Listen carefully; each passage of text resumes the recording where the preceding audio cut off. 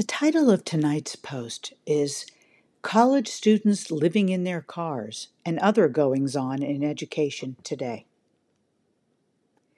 This is a quote from a New York Times article from 2019 by Maggie Astor. And the subtitle is It's Not Just About Money. Quote, that brings us to the bigger issue. This is not really a debate about fiscal policy. It's about whether higher education should be a commodity or a public service. End quote. I've also included this tweet from NPR that states that more than 1 million U.S. students have held off going to college since the pandemic started. 2-year public schools are some of the hardest hit, but skilled trades programs are booming. Our country has been debating for decades what to do about the rising cost of college tuition, enormous student loan debt, the size of government grants and loans for students, and whether to make public 2- and 4-year colleges tuition-free. Recently, though, President Biden has taken some action. He has to date forgiven more student loan debt than any other president, $17 billion in targeted relief affecting over 700,000 people. And he extended the pandemic-related pause on student loan repayments and interest 3 times. The latest extension will expire on May 1st unless it is extended again. And in mid-March, as part of the short-term budget bill, Congress raised the maximum amount of a Pell Grant by $400 to $6,895. Although it doesn't sound like much, it is a 6.2% raise and the largest increase to Pell Grants in 10 years. Given rising tuition costs, though, it still isn't enough to keep students out of poverty. According to this recent article from the Progressive magazine, quote, nearly 60% of U.S. college students reported struggling to meet basic needs, including food and housing, during the past year, with Black and Latino students both more likely to need aid and less likely to get it. State funding for public higher education has decreased, as has federal support. End quote. The story features several students who are living out of their cars in order to pay their tuition costs. Fortunately, over 30 schools across the country have started their own funding program, often called Faculty and Students Together, or FAST funds, that provide emergency money for students to keep them enrolled. The article also points out a startling figure. Quote, 40 years ago, a federal Pell Grant would cover 75% of the costs of attending a public university, but now it covers only about 30%.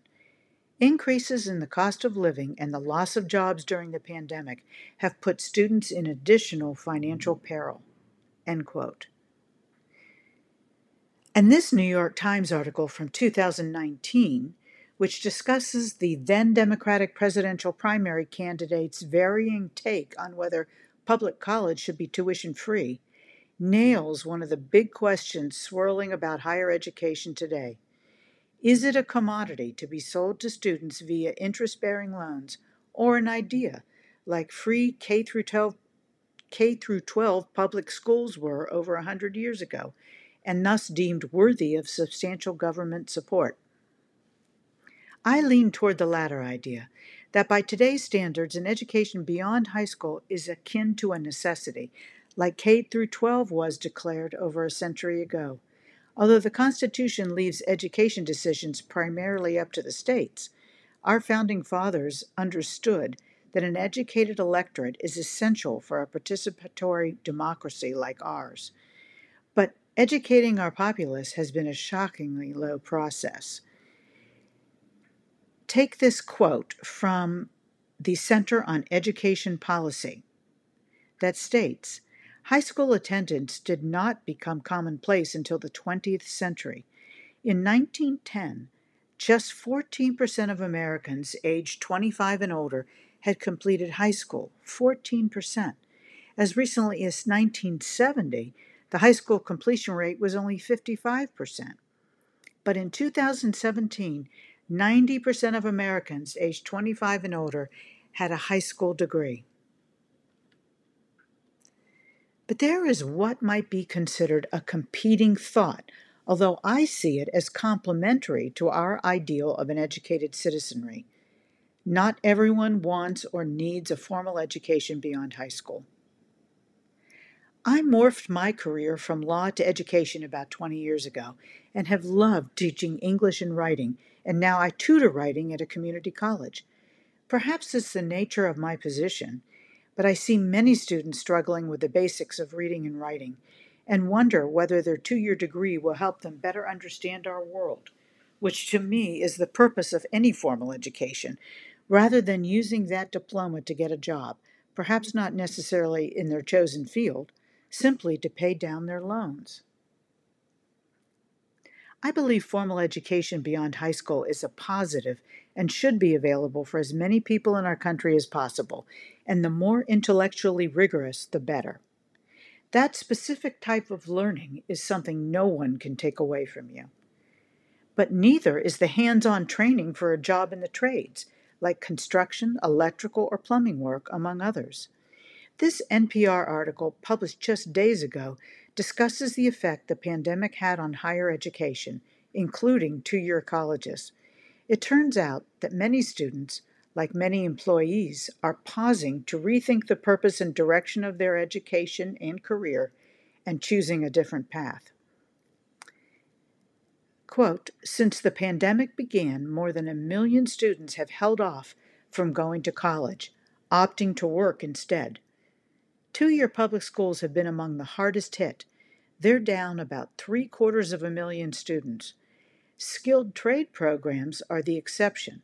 Across the country, associate's degree programs in fields like HVAC and automotive repair have seen enrollment numbers swell." And that's from the NPR article.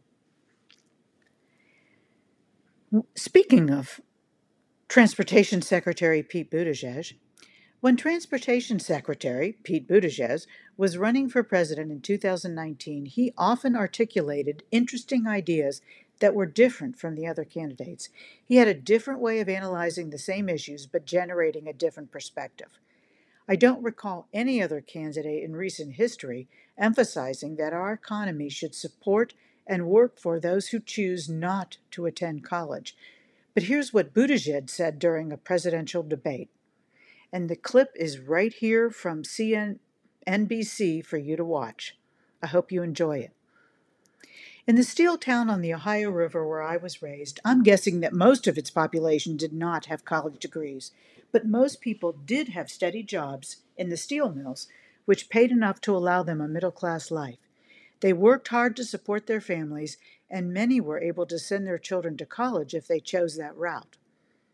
My father graduated from the local Catholic college, but he didn't need that degree to work as an insurance agent or other jobs he worked before that. Yet, he was proud that he was the first in his family to graduate college thanks to the GI Bill. But now we have students whose apartment is their car because they are trying to make it through college. Although some in this perilous situation are succeeding, like the woman featured in the Progressive magazine story, how many others are not? I'd love to hear your thoughts about forgiving student loan debt, climbing tuition prices, students living in their cars to get a degree, and whatever else strikes your fancy. Have at it in the comment section below. And as a reminder, if you are not already a free or paid subscriber, please consider joining our community today. You can subscribe with your email below. As always, thanks for reading and thanks for listening.